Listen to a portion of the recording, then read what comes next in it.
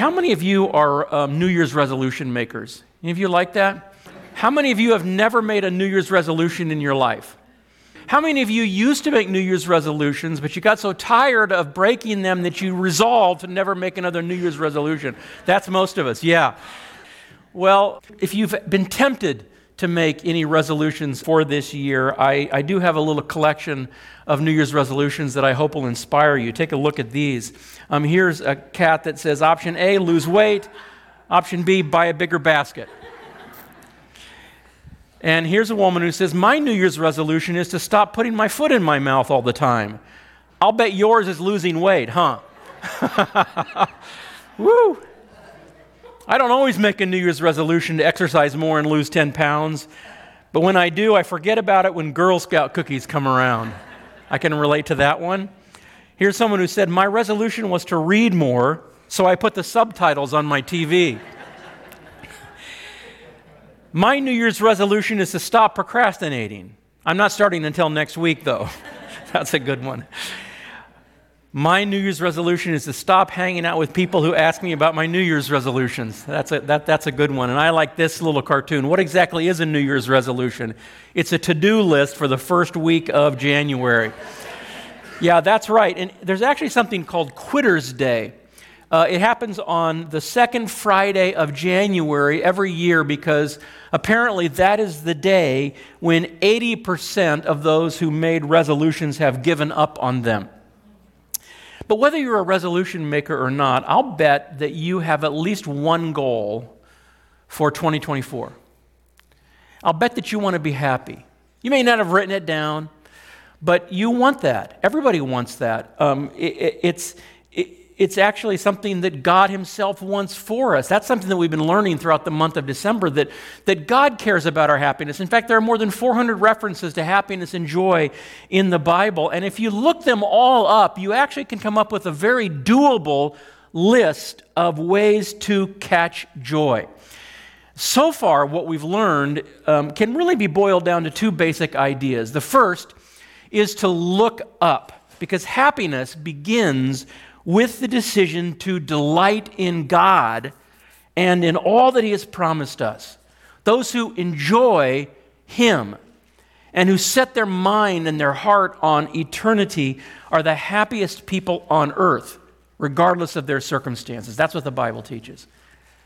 And the second secret to catching joy is to look around for ways to give love away. Ironically, it is when we trade self-centeredness for self-sacrifice.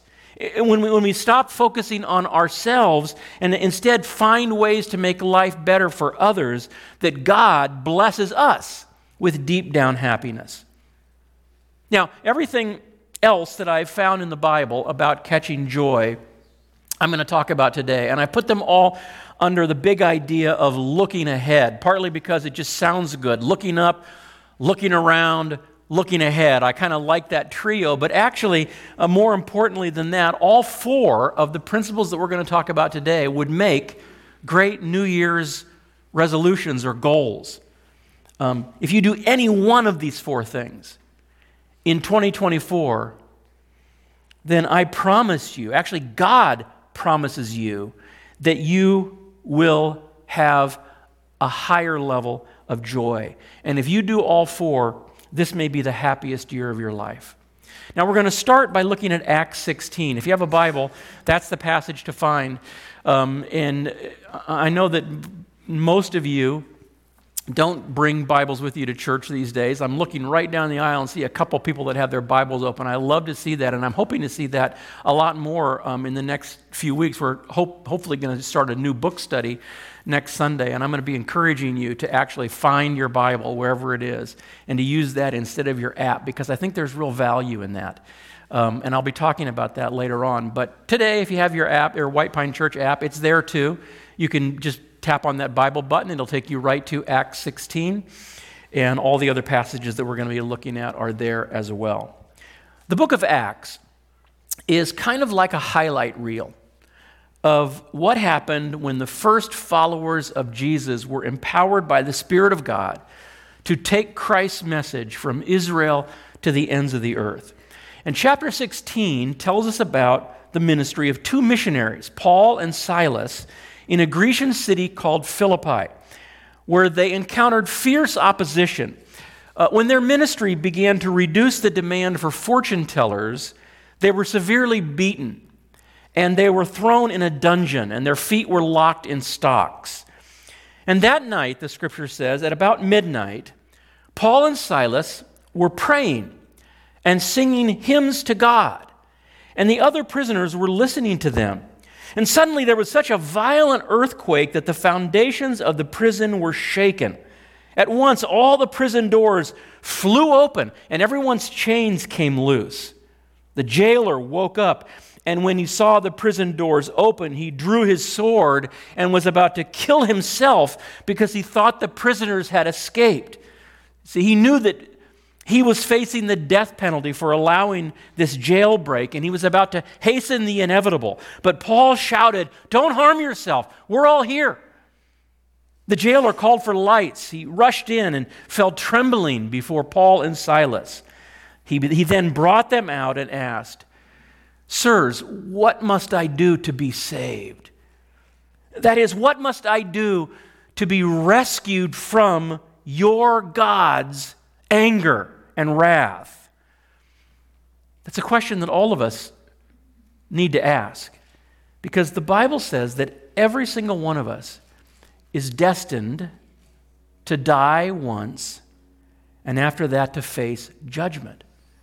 And depending on God's verdict, we will spend eternity in either paradise or punishment, in either heaven or hell. So, what must we do to make sure we end up in heaven? That's the most important question anyone can ask. And the answer that Paul and Silas gave to the jailer was certainly not what he expected. I mean, you ask anyone who has never heard what Jesus taught, if there is a heaven, what does a person have to do to go there? And what will they say? They'll say, they have to be a good person. You can't screw up, at least not too much. You have to do more good than bad. And the problem is, when we think that we have to be a good person to get into heaven, is that we have this tendency to grade ourselves on the curve. We think that as long as we're relatively good, as long as we are above average, we'll be okay. But God doesn't grade on the curve. Jesus said, there is only one who is good. And who is that? It's not you. It's not me. It's God. All of us fall short of the standard of goodness as God defines it. All of us sin. And no resume of good deeds can change that. But the good news that Jesus brought and that he commissioned his disciples to share is that he did for us what we cannot do for ourselves. He died on a cross to pay the penalty for our sins, and then he rose from the dead. And please listen, maybe you think you know how to get to heaven, and when you think you know, you don't listen to somebody who tells you something different, but listen to me. It is faith in Jesus rather than faith in ourselves that gets us into heaven. That's why Paul and Silas replied, "Believe in the Lord Jesus, and you will be saved, you and your household." In other words, it's the same for everyone. Any person of any age who puts their trust in Jesus will be rescued from punishment and welcomed into paradise. It's a free gift. How great is that? You don't have to earn it. You don't have to lay awake at night wondering whether or not you've done enough good, because it doesn't depend on you. It depends on Jesus. Just entrust yourself to him, Paul and Silas said. And then they spoke the word of the Lord to the jailer and to all the others in his house. At that hour of the night, the jailer took them and washed their wounds. Then immediately he and all his household were baptized. Baptism, that's the way that the Bible teaches us to express our faith in Jesus. It's by submitting to a cleansing with water that symbolizes that supernatural removal of moral filth in our lives. And then the jailer brought them into his house and set a meal before them. Now look at this. This is the point that we're getting to. He was filled with what? With joy. Because he had come to believe in God, he and his whole household. He felt this indescribable joy of knowing that he and his loved ones were going to live forever, not because of anything good they had done, but because of what Jesus had done for them. So if you came to church today, or maybe you're watching from home and you're listening to this, and you've been thinking that your eternal destiny depends on whether you succeed or fail at obeying God, if that's your mindset, you have not yet experienced the relief and the joy that comes from just accepting the grace of God. Believe in Jesus wholeheartedly. Stop trusting in yourself. Let him save you. Do that one thing, and you will experience more joy in 2024 than you have ever felt before. Now, let's go left in the Bible. Just one book, to the Gospel of John. We're going to look at chapter 15. This is a chapter that records what Jesus said to his closest followers on the night before he died. And it contains another secret to joy that I think is going to sound a little strange at first, because we just learned that our eternal destiny does not depend on whether we succeed or fail at obeying God. We learned that joy comes from abandoning the performance plan and embracing the gift of God's grace. But it's important for us to understand that that's only step one in our spiritual journey, because at the moment that we stop trying to earn our salvation and we accept it as a free gift by believing in Jesus, at that instant God puts his Holy Spirit in us so that we have the supernatural power to obey him, to do all those things that we couldn't do before, as hard as we tried. And what happens when we access that power and we choose to do what we know God wants us to do? Well, look at what Jesus said, beginning in verse 9 of chapter 15. As the Father has loved me, so have I loved you. Now, stop there. Let that sink in. Jesus loves you as much as God the Father loves him. Wow. Now he says, remain in my love. This love that I have for you, oh, I want you to feel it. I want it to be real to you. I want you to live there. I want you to make my love your home. Do not wander off looking for something better, because there's nothing better. Okay, but we ask, how do I do that? How do I remain in the love of Jesus? Well, keep reading. If you keep my commands, you will remain in my love, just as I have kept my Father's commands and remain in his love. Now look closely at verse 11. I have told you this so that my joy may be in you and that your joy may be complete. So what do we have to do to experience the same level of joy that Jesus felt? What do we have to do to enjoy the love of God as much as Jesus did? We have to keep his commands.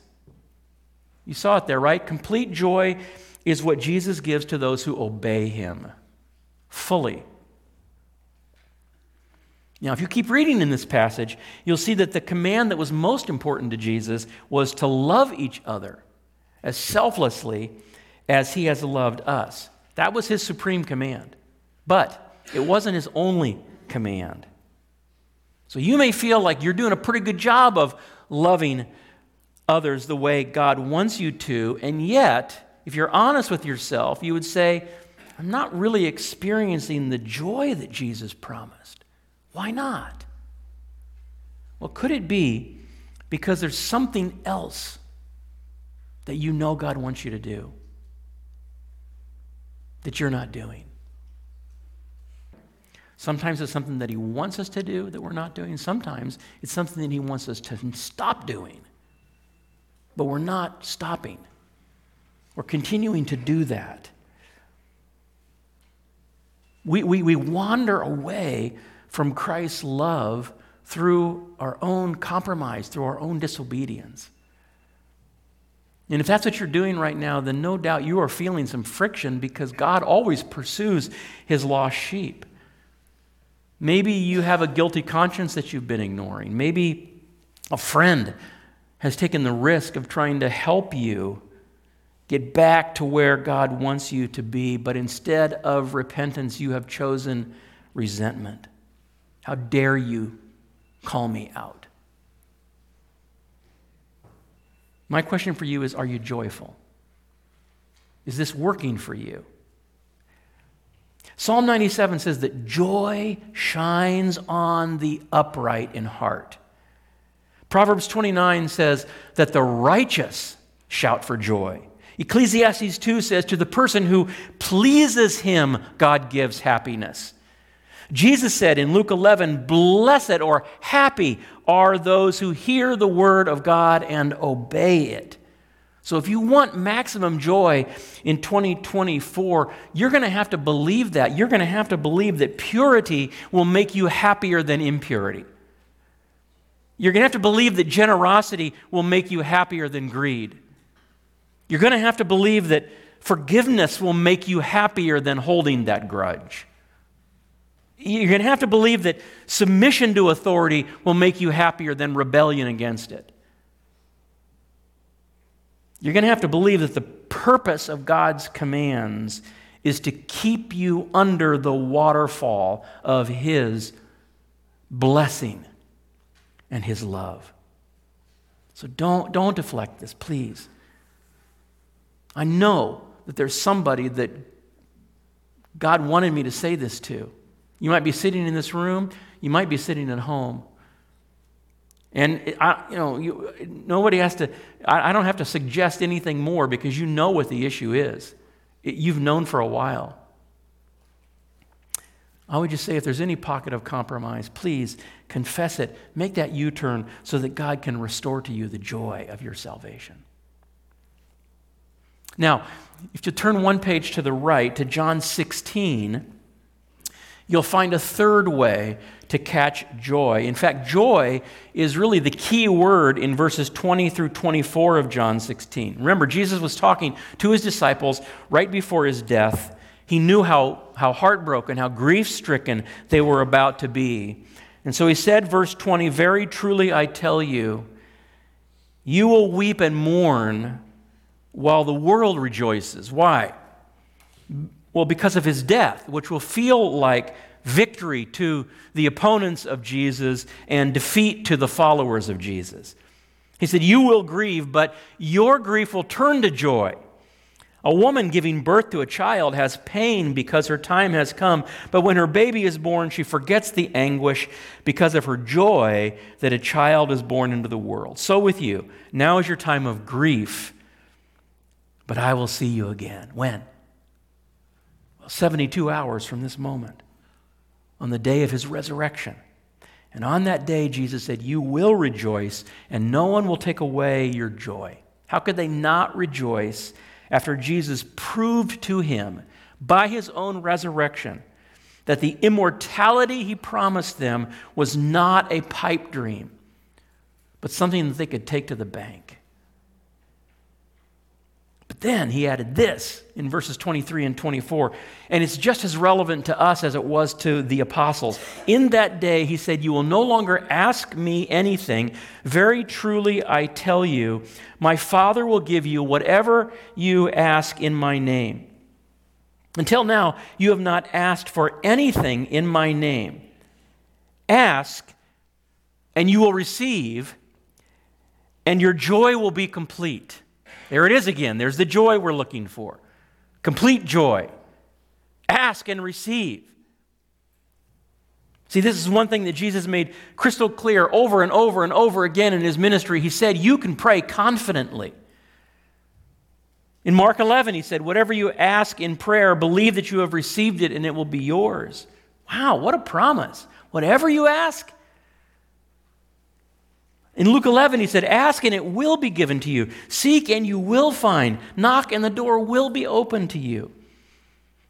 And on this, the night before his death, he emphasized the power of prayer again and again. In chapter 14, he said, I will do whatever you ask in my name so that the Father may be glorified in the Son. And again in chapter 15, he said, if you remain in me and my words remain in you, ask whatever you wish, and it will be done for you.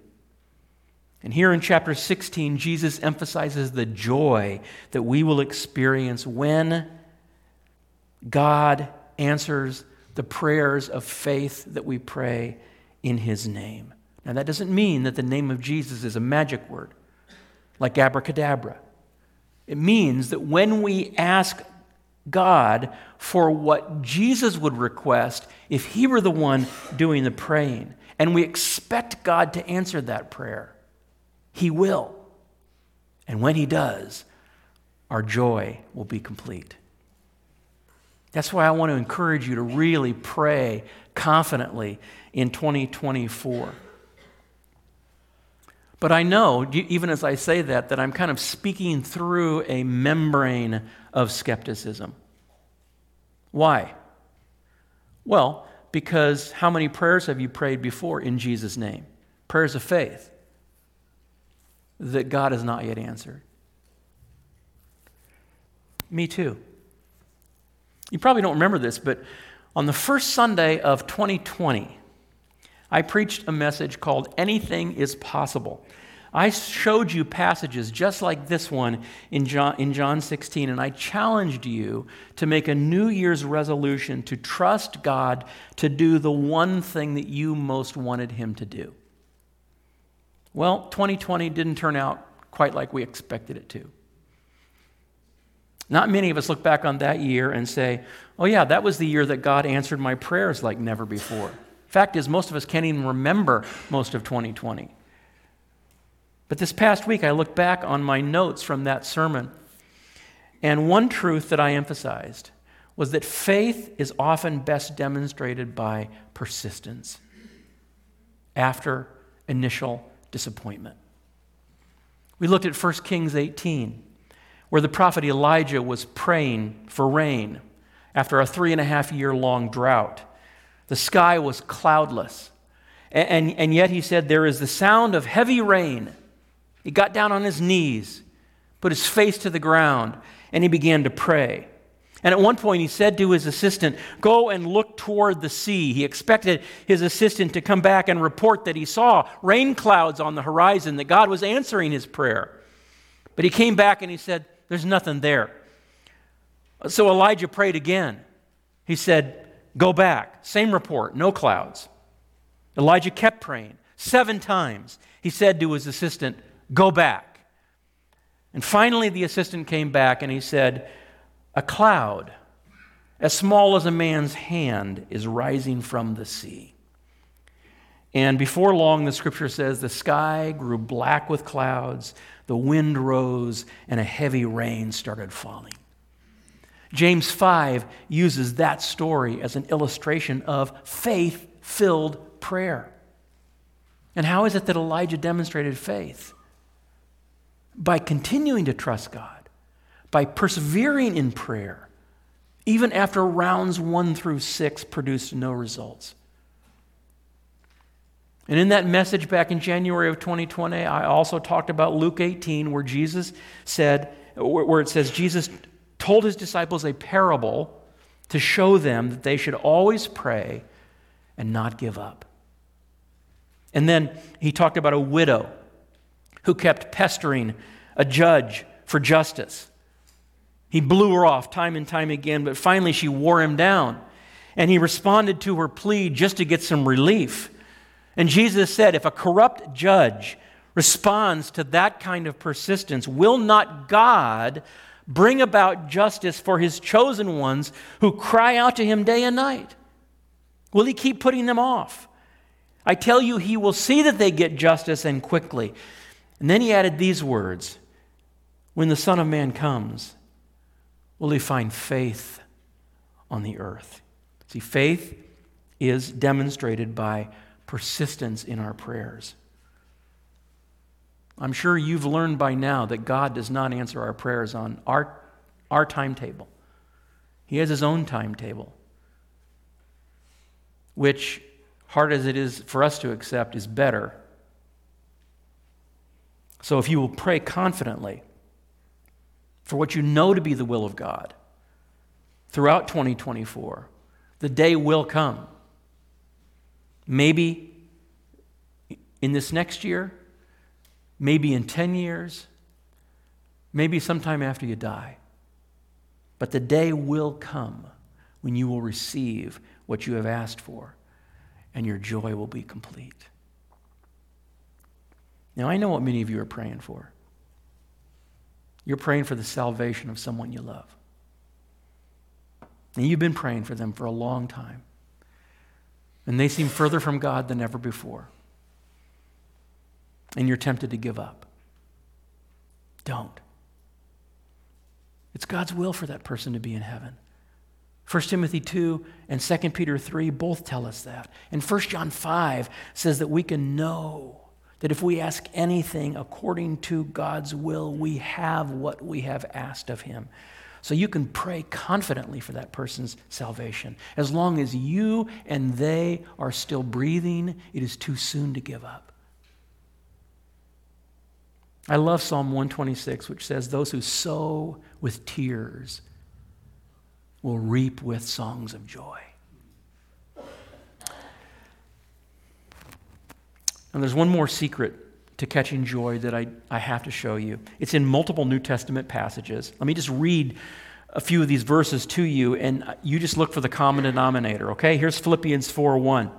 "Therefore, my brothers and sisters, you whom I love and long for, my joy and crown, stand firm in the Lord in this way, dear friends." And then there's 1 Thessalonians 2:19 and 20. "For what is our hope, our joy, or the crown in which we will glory in the presence of our Lord Jesus when he comes? Is it not you? Indeed, you are our glory and joy." And one more, 1 Thessalonians 3:9. "How can we thank God enough for you in return for all the joy we have in the presence of our God because of you?" All three of those passages were written by the Apostle Paul. And what was it that gave him joy? Well, the right question is not what, but who.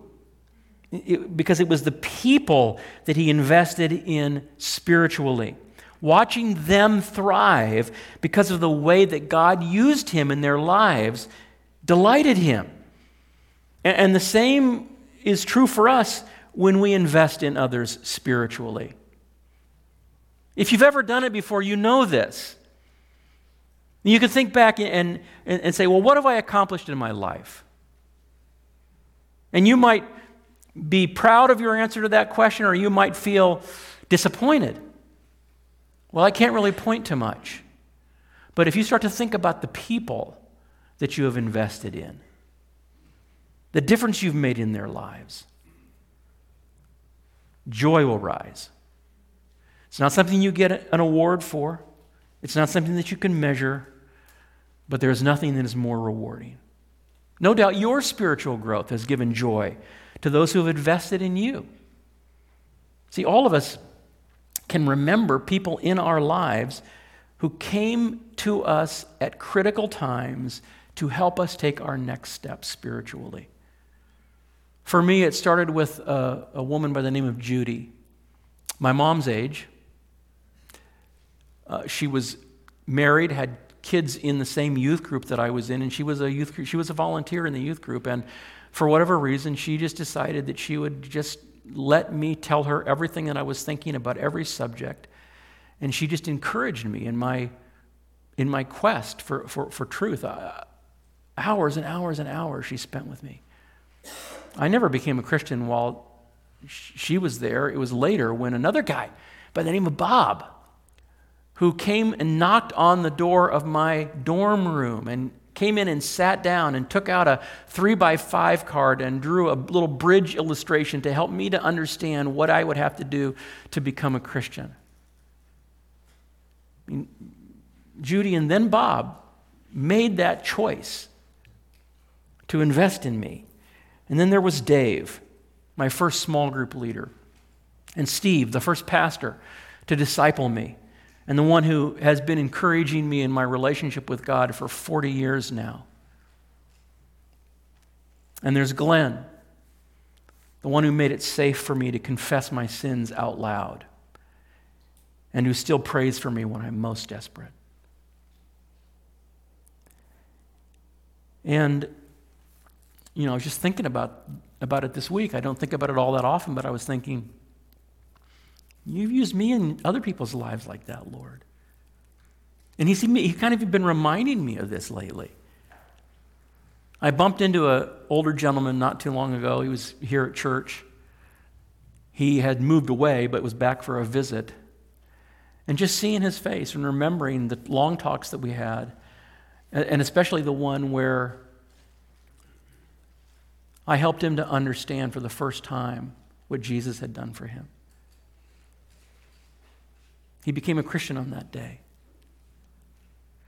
And I don't know how many other people God used to lead him to that point, but I was one of them. And I've been spending a lot of time lately helping another young pastor in a very difficult season of ministry that he is going through. And I never know when he's going to call me, but whenever he does, I always try to pick up. If I can, I call him back as quickly as I can. I am determined to listen to him, to give him whatever advice that might be helpful, but most of all, to pray, not just for him, but to pray with him. That's what I'm determined to do. Every time we talk, I say, can I pray for you? And I pour out my heart to God for that friend.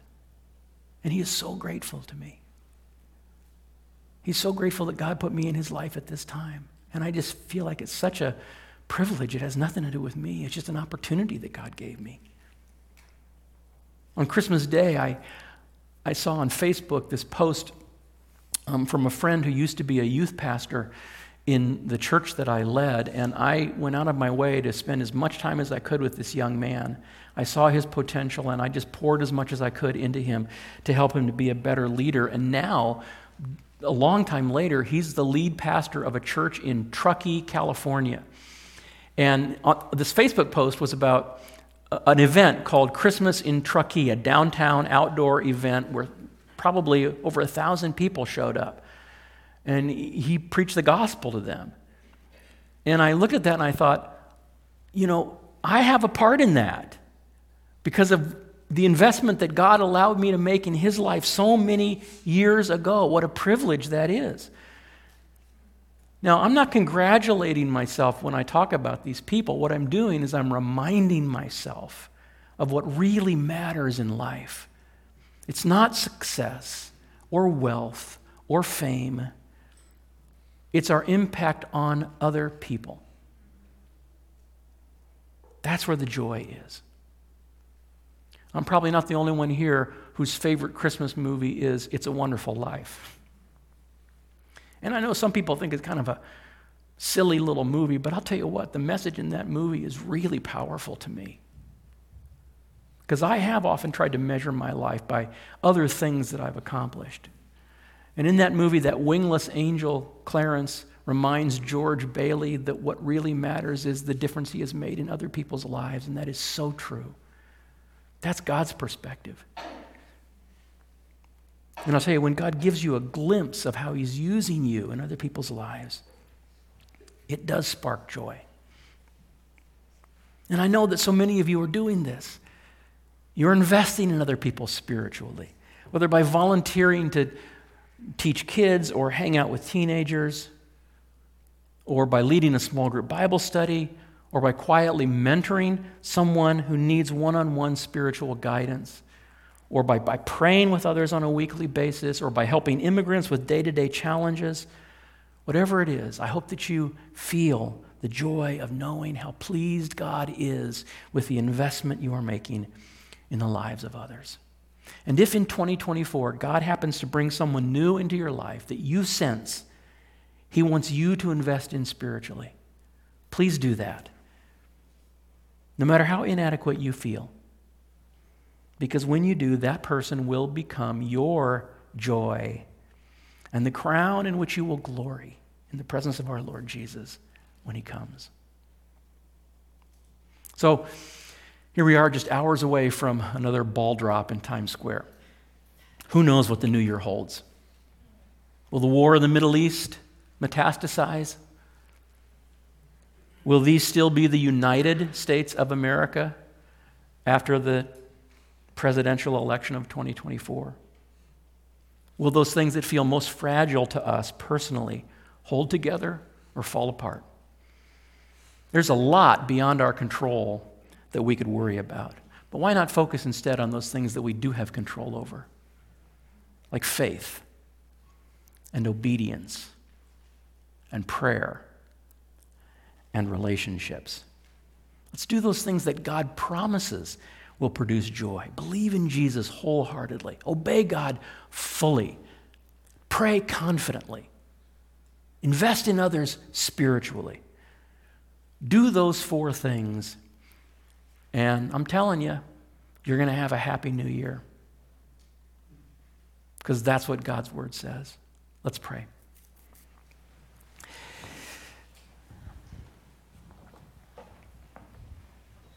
And Lord, I just want to take this moment right now to pray for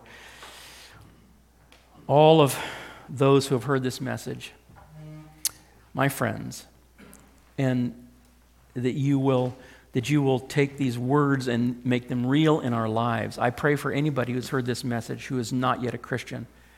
For those that know they're not a Christian, for those that don't know they're not a Christian. I pray that you would give them the grace to understand and to believe that Jesus did everything for them, and that you will help them to trust in Him instead of themselves. I pray for anyone here who has not been obeying you fully. I pray for those who know they haven't, and for those that don't know they haven't. I pray that your Holy Spirit will show them, and I include myself in this, show us any areas in our lives that are not pleasing to you, so that we can change that. Thank you that you love us enough to do that.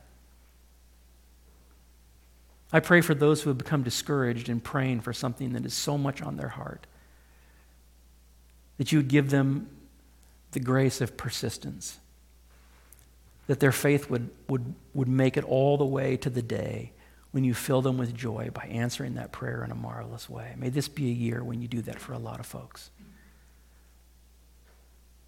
And I pray, God, for all of us, that you would use us, every single one of us. Here we are in our own spiritual journey, and there are people behind us.